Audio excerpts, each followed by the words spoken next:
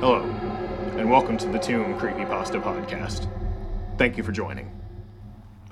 Tonight's first story is Keep a Diary by Inappropriate Name from creepypasta.fandom.com. Day 1. I'm trapped. I don't know where I am. I just woke up here. I don't think there's any way out. I haven't explored this place fully because it seems to be never ending. The walls are white and freezing to the touch, but not the air. There are icicles in the ceiling. I can touch them if I stand on my tiptoes. I tried ramming one into the ceiling for a good 10 minutes before giving out. I have no food, no sense of time, and no escape plan. If there were any doors, they'd be perfectly camouflaged. I can't tell how far the room extends.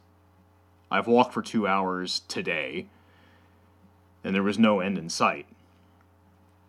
I'm already thirsty, and the ice off the walls is only enough to wet my lips. I'm going to sleep now. I have no idea where this blank book is with me, but I think I'll keep it with me to stay sane. Day 2. I don't even know what day I woke up in. There was a box in the ground.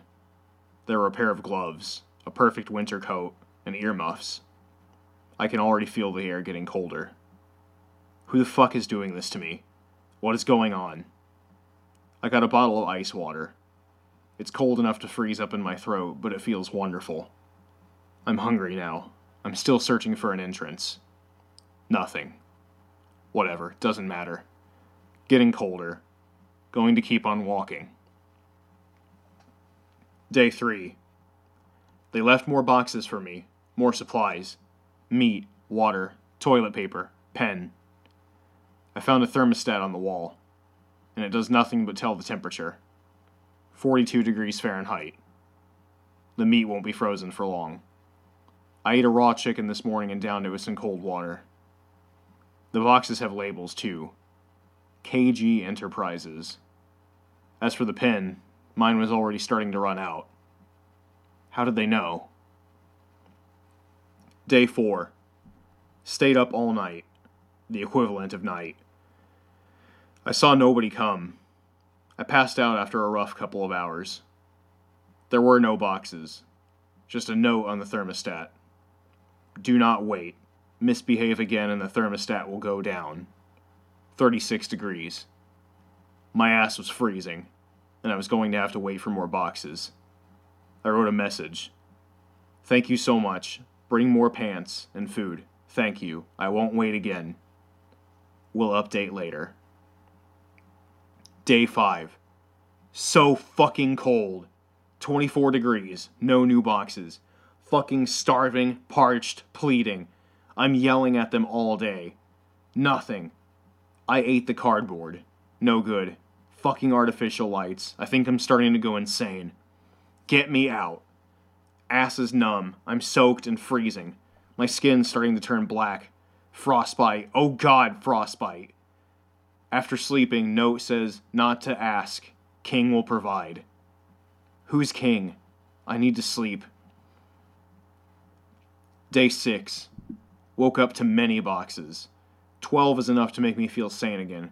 New pants, new wool socks, water, coffee. Coffee is good. They know what I've been asking for in my head, and they provide. But they are some sick fucks. Thermostat still low, though. King provided a blanket. Who is this king? I won't try to find out. I even got a cool-looking guitar. It's horribly out of tune, though. I feel much better, so I'm going to try to escape again. King is watching. Who is king? Won't try to find out. Fucking artificial lights. Day 7. New boxes. Food and water. Thermostat still low. New note. Are you ready? Respond if yes. No idea what it means, but I'm curious. Responded with yes on a note. The icicles are longer. One can touch the ground. Guitar is perfectly tuned. Played Moonlight Sonata tonight with only frozen bread keeping me sitting upright. Fucking lights. Day 8. Woke to almost 50 boxes. Didn't get to open every one yet, but the ones I opened contained sweaters in bulk, as well as food, socks, shaving cream, and razors. They're making some sort of workshop in here. Huge pieces of lumber, hammer, and nails. Crude floor plans, and a note reading, "King will monitor progress." Who's King? Not going to try and find out. Might as well build the house for them as I have all the materials. There's even insulation. Maybe it'll keep away those fucking lights. Day 9. King was not pleased. Cold. -1 degrees. Worked all day. No time to write. Only sleep. Will work harder, King, I promise. Day 11. Sorry for the absence of an update yesterday. I've worked all day. Built the house. Passed out. I woke up and it was completely furnished. The works. King has provided very generously. Who is he? Won't find out. I can switch the lights on and off now. No fucking lights. The insulation seems to be faulty though. Still -1 Fahrenheit. I brought all the boxes inside. They're disappearing. Played Moonlight Sonata again. I hope they're pleased with my music. Bed is comfy. I'll escape later, I think. Day 12. I found another person named Jamie. I gave her a coat and let her sleep in the bed, but she knows nothing about King. I'm not going to tell her either. She's upset and confused. So I let her rest on it and figure things out. I found her reading a note on the thermostat. King has provided. She must build. I guess she's going to move away. Play guitar for her. Getting really good at it. I will help her. Day 13. We built the house and made another one, which was easier. King wants us to build more. 3 more people? No idea. Jamie's nice. I like her a lot. She's a hard worker. She also wants to escape. I'll protect her with my life. I swear. I found more boxes. A lot more. More people to come. Teaching Jamie chords on the guitar. I love Jamie. Day 14. We finished 2 more houses. The ones we finished yesterday were furnished exactly like mine. Jamie had her own and we shared our belongings. She claimed to have lived in New England, and that's all she remembered. I remember now too. I lived in California. No new information from King, but more boxes with red wine and donuts. We drank the wine and laughed together. Thermostat's at 5. I will protect her from the new people if they are dangerous. I swear. Day 15. We got 2 new people. Jamie and I helped them feel at home, even though they were still coming to terms with their surroundings.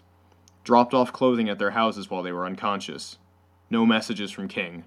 One's a man, the other's a female. He's tall and dark, and she's short and blonde. Jamie thinks King is kidnapping people. I think he's helping them. Who is King? Won't find out. 5 degrees warmer. So far, a good day. Day 16. Her name's Carla. She's loud and scared. Screamed a lot today, but after an hour or 2, she calmed down and agreed to help us work. Built more houses. Easier with 4 of us. Mark was quiet when we tried to talk to him. More boxes, and a fucking piano showed. Put in Carla's house. She knows how to play it. We talked to her, and she remembers a dream of getting lifted into the air by something outside the window. Aliens? Won't find out. Not a good hypothesis. Almost finished. Carla seems like a bad worker compared to Mark. No messages from King. And Jamie is getting good at the guitar. Day 17. Today more people arrived. 2 were teenagers. The rest were men. One of the teenagers is pregnant. I fear for her. We have no hospitals, nor knowledge of medicine. I have the least knowledge of that stuff of all of us. King will provide, though. I asked Jamie about the dream. She had it too, and so did Mark. But not Carla. We're afraid of it. The thermostat is at 23 degrees. Wasn't sure what it used to be. Day 18. New people are nice. They fit right in. The teenager is cool, and he still recalls his past life. The men are excellent workers. The pregnant woman is sick. New boxes, though. One marked hospital. How the fuck do we build a hospital? It turned out to be only plans for another house, but with different labeling. Icicles are melting. Plenty of food. One of the men plays piano. Jamie is good. I'll protect her, I swear. Day 19. We finally finished the hospital. It took forever. My writing hand hurts. We got more boxes today, medical supplies too. Tonight I'm sleeping with Jamie. She loves me. I will protect her, I swear. Day 20. The hospital is fully operational, thank you, King. We have beds, IVs, equipment too complicated for any of us to fathom. None of us are doctors. Not much to do today. Quiet day. Jamie and I fucked. Carla and Kyle flirted. Everyone can play an instrument, although the only song we can play is Moonlight Sonata. Strangely, they don't remember playing an instrument prior to this. Today it is warm, 40 degrees. The meat is thawing, which is good. I saved an ice box to keep meat from going bad, but we have plenty. Greg played Mad Libs with us. I am his father now. I will protect him, I swear. Day 21. We were busy all day. 5 more houses to build. Jamie and I are leader. Kyle gives me nasty glares, and that's rubbing off on Carla. New note. He is your leader now. Neither of them appreciated that. Everyone else is fine. The temperature dropped to 33 degrees. I'm not worried about food anymore. It's cold, but convenient. Mark is my best friend. He starts to remember his past. He lived in Nevada and often went to casinos. Then he remembered things like his kids and his dreams, and how he'll never see his family again. He has the dream too. He will bide his time for escape. 4 more houses to build.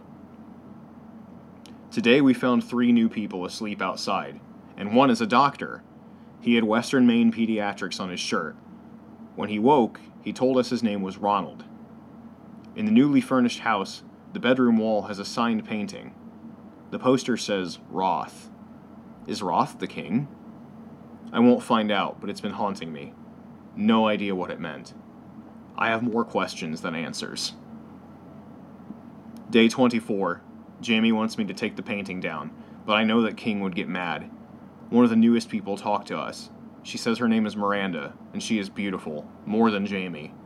I hide my attraction to Miranda well. The question of who Roth and King are keeps bugging me, but I know I won't find out. I will protect Miranda, I swear. Day 25.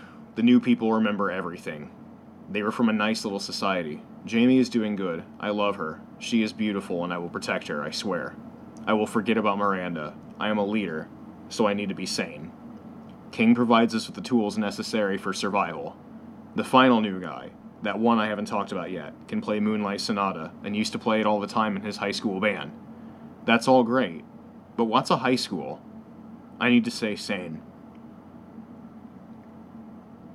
Day? Miranda is evil. King puts thoughts in my head. He is bad, destroying sanity. I must stay sane. Minus 30 degrees. Bed sheets freezing. Pregnant woman died. Why? Mark blames me, so I am alone. I am no longer accepted as leader. 39 boxes all gone. Greg isn't dead. Not my son, no. It's been a week of freezing cold. Day? I woke up without Jamie. She loves Mark now. I failed to protect her. Mark has a gun now. I'm going to leave now. Miranda is evil, and King is everything. I know that now. Greg died. All the people were fools to have trusted me. I'm leaving with pockets full of food. Day 32. I don't care anymore. I walked for 2 hours and the fucking lights caught up to me. I fell asleep. I drank water, and I kept walking. I found a sleeping bag and a box filled with food. I heard some kind of static hum in the air as I lied down. I'm not going back. At least it's warmer. I have Miranda. She is humming a cheerful tune into the dreadful silence this place provides. I think I'll stop here and take another nap. Day 33. I bled from my eyes and ears today, and the humming silence is louder. I wrote with my blood. The king must hurry and provide. I have dreams of Jamie and Mark. Hospital is working out better than I am. I love the king. I miss him. I dream of an open door. I must ignore the hum and the fucking lights. Day 37. Today there were no boxes, and the snow was falling harder than before. I must continue, so I will write later. I'm scared. I set up a quick camp and buried the traces in snow. I heard footsteps in the snow, loud as an earthquake. I must keep writing. The king is not pleased. I must keep running. Day 38. I've been running all day in small spurts. My backpack is gone, but my paper is with me. Miranda was controlling me directly. I was wrong to have listened to him at all. He is evil. I know that now, and I also know that I need to see him face to face. The snow is 3 feet deep. I'm going to make a foxhole and confront the king as he marches by. I will die, but Jamie is not there to keep me going anymore. Moonlight Sonata. Day 39. I fell asleep last night, or day, or whatever, and woke up to thundering. I wasn't scared. I had waited long enough. He was going to die, or I was. The buzz grew louder. I heard a squish and blood ran out of my ears like a crimson river. I saw him. He wasn't a thing. He wasn't solid or tangible. Pure energy. When he moved, the earth followed him. I wasn't supposed to see him. My eyes melt, and I didn't need to see him. His voice didn't need ears to be heard because it filled my mind and forced everything else out. Nothing existed but him. This was hell, or purgatory. I slumped to the ground, and my eardrums healed, and the king erased this diary. I should have listened. He's trying to save me. I'm trapped. I don't know where I am. I just woke up here. I don't think there's any way out. I haven't explored this place fully, because it seems to be never ending. The walls are white and freezing to the touch, but not the air. There are icicles in the ceiling. I can touch them if I stand on my tiptoes. I tried ramming one into the ceiling for a good 10 minutes before giving out. I have no food, no sense of time, and no escape plan. If there were any doors, they'd be perfectly camouflaged. I can't tell how far the room extends. I've walked for 2 hours today, and there was no end in sight. I'm already thirsty, and the ice off the walls is only enough to wet my lips. I'm going to sleep now. I have no idea where this blank book is with me, but I think I'll keep it with me to stay sane. Our next story of the night, Funland, by Darren Silvers, from creepypasta.fandom.com. Tewksbury, Massachusetts, in the mid-90s, was a great place to be a kid. Main Street alone was chock full of kid-friendly activities. There was an enormous outside go-kart track with a huge arcade full of the best games from the 80s and 90s. I remember spending hours playing the alligator version of Whack-A-Mole. I loved the sound they made when you hit them. And then, just down the street, was Toontown. It wasn't anything special, just a typical 90s music store, but they had that cute little dog with the bandana who showed up in every commercial. Though I've long since forgotten the little guy's name, he was really cute, and whenever I'd go in to buy a new cassette tape, he'd be there to meet me at the door. Out of all the places I went to as a kid, Funland was by far the greatest. They had their own go-kart track, a small one for little kids, and a larger one for bigger kids. It wasn't as big or fancy as the one down the street, but it was still fun. There were batting cages, too. Lots of them. It even had a small arcade, mostly filled with pinball machines, Pac-Man, and the always popular Simpsons arcade game. You could never go wrong with that. But the best thing about Funland was the mini-golf course. It was the only one in the area at that time, and in the eyes of a 10-year-old kid, the place was huge. The iconic spaceship with the Funland logo sat in the center of the park. You could see it from the street, along with the giant giraffe statue that stared into the parking lot, smiling you down as you entered. There were other memorable statues, too, including a pink elephant and a large dollhouse that sat in the back corner. But the greatest part of the entire park was the 18th hole. On the outside, it just looked like a silly outhouse. But if you got a hole-in-one, not only did you get a free game, but the outhouse door would swing open, and you could hear the sound of a toilet flushing, along with the hiss of the hydraulics that moved the animatronic inside. It was a funny-looking dog wearing overalls, with one strap hanging down off his shoulder, as if he'd just pulled them up. His eyes would blink, his jaw would move, and his arm would rise as he scolded you for disturbing him. "Hey, what do you think you're doing? Get out of here!" Then the door would close, and you and your friends would have a good laugh before you left. Every time I went there, I couldn't wait to see that dog. Like all things from childhood, the fun of Main Street slowly faded away. I think the go-kart track and arcade were the first to go, sitting abandoned for years before just being turned into a daycare center. They kept the track, though. I don't know why. So it just sat there in the back with one or two remaining go-karts frozen in time. Then Toontown went out of business, unable to keep up with bigger music chains like Newbury Comics and FYE.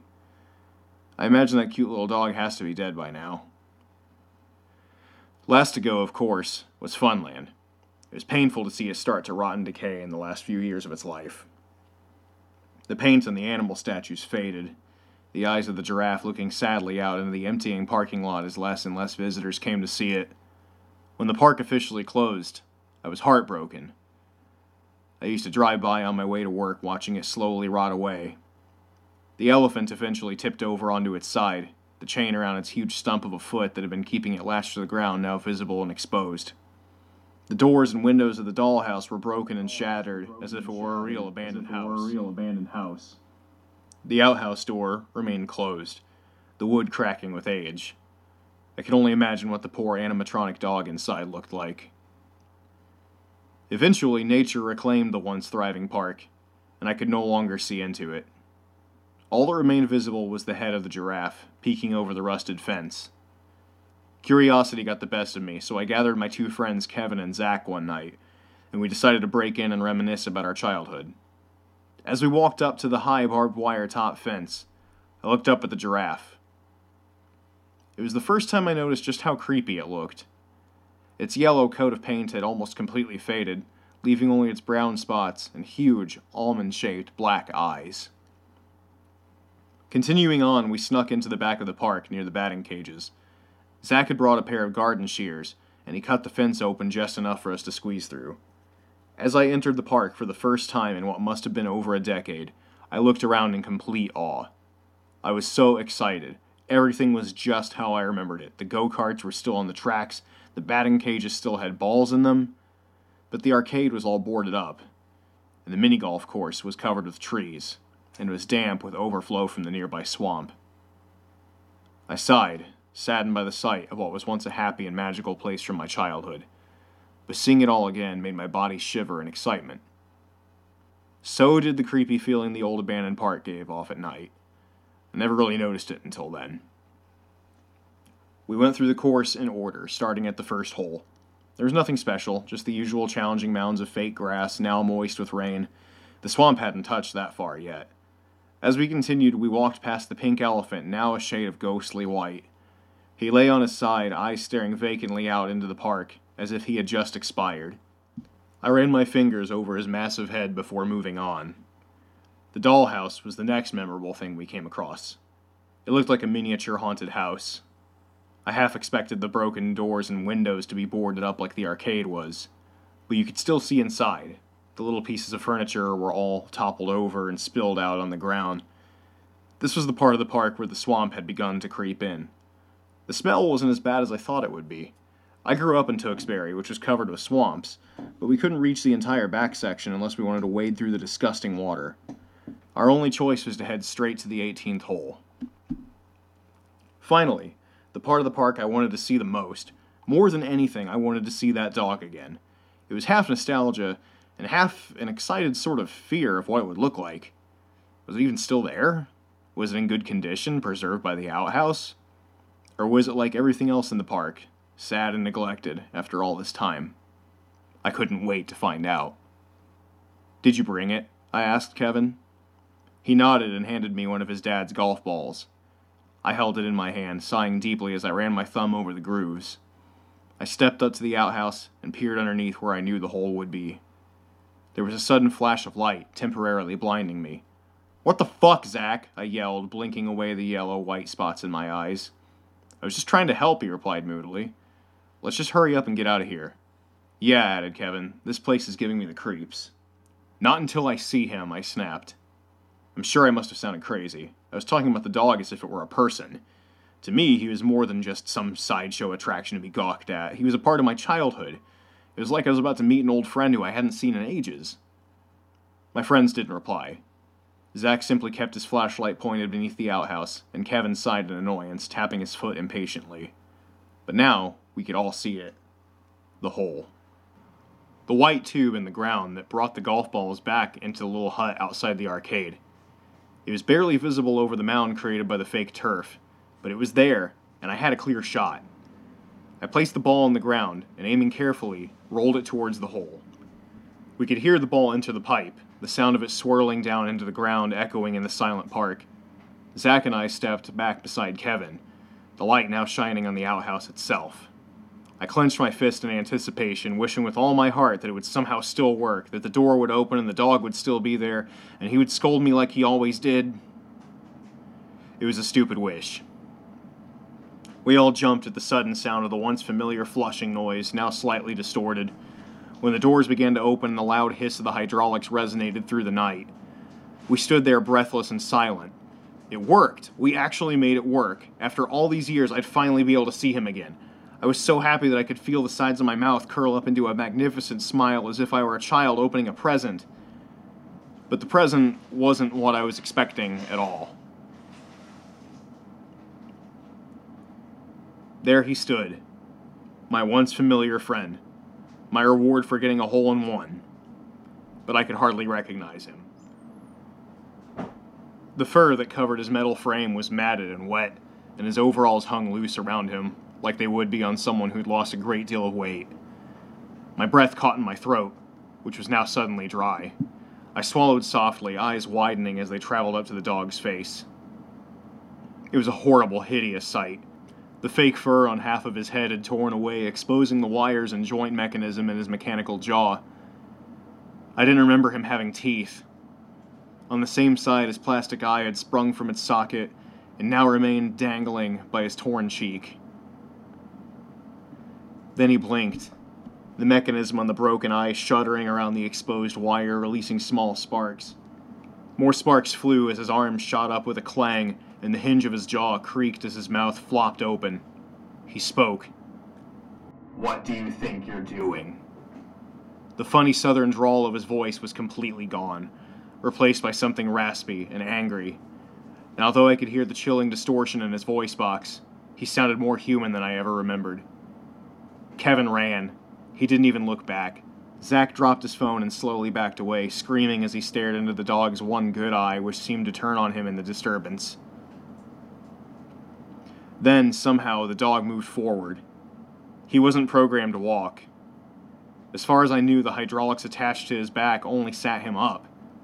He wasn't supposed to walk, but by God, I saw that once funny animatronic dog from my childhood step out of that old withered outhouse towards us. I stood there, frozen in fear, staring at it. "Fuck this," I heard Zach utter before he too left me. Now I was alone. With him. I had spent so many years thinking about this very moment. I wasted countless hours thinking about this dog and wanting to see him one last time. But I knew then I never should have stepped foot into that old park. My childhood was dead, as broken as the wires and metal rods that barely held the dog together. He seemed to watch Zach go, his good eye turning with a cracking sound as he watched my friend disappear into the darkness. Then the eye turned on me. "Get out," he commanded, his arm still pointing now in the direction of the parking lot where the headlights of Zach's car had just turned on. I didn't move. I could only stare. Was this some sick nightmare, some bizarre fantasy my brain thought up to get my mind off a time I could no longer return to? The thing stepped closer, its disfigured face mere inches from my own. The smell of wet dog seemed to invade my nostrils. "Get out of here!" It boomed, the voice box short-circuiting as if it had exploded before slowly fading out. It sounded like multiple voices had spoken, all deep and aggressive, almost demonic. This time I listened, and ran as fast as I could through the park, which was dimly lit by the headlights of the car. My eyes darted around, the once familiar area now seeming foreign and strange. I couldn't tell where I was going. I heard the sound of children laughing and the trumpeting call of an elephant, and the clanging and grinding of metal gears. When I finally reached the fence, I tried sliding through the hole we came through, but I got stuck on something. I looked down to see if my jacket was caught, but it wasn't. Then I looked back. Staring right into my eyes was one of the white plastic eyeballs with painted-on black pupils. My eyes widened, staring back into that black spot as if it were a hole ready to swallow me alive. Then I discovered the reason I was stuck. The hand of the animatronic dog was gripping the back of my collar. I remember thinking that the hand was supposed to be stuck in a pointing position. It didn't have any mechanical function to actually open and close. But then again, the dog wasn't supposed to be walking anyway. "You shouldn't have come back," I heard it whisper, sending a chill up my spine. Then it released me with a shove, and I fell through the opening of the fence. Scrambling to my feet, I ran to Zach's car, not once looking back as he sped off down Main Street. It's been 5 years since that night. I don't talk to Kevin or Zach much anymore, and we've never once spoken of the incident, not even in the car ride home. I never drove down that stretch of Main Street either, until today. It was late, and the road I usually take had a detour that led me right to it. What harm would driving by do anyway, I thought. But I should have known. I tried not to look, I really did, but I just couldn't help sneaking a peek. I couldn't see much through all the rain, but I noticed the large "For Lease" sign that now hung on the fence. The giraffe was gone, or perhaps it had fallen over and was hidden under the thick brush. With a sigh, I continued on, trying to push the memories of that night out of my mind and replace them with happy ones from my childhood. My windshield began to fog up from the indecisive New England weather, so I put my defroster on. And then I noticed something. Instead of clearing from the bottom up like it normally would, my windshield began to clear in patterns. It had formed words. I stared at them, hoping, with all hope, that it was just a fluke or a figment of my imagination. But the message was clear. Don't come back.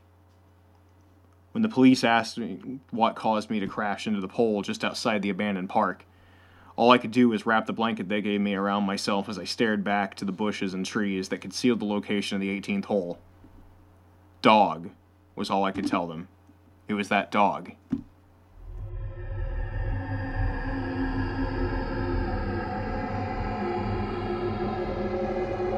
Thank you for listening to the Tomb Creepypasta podcast.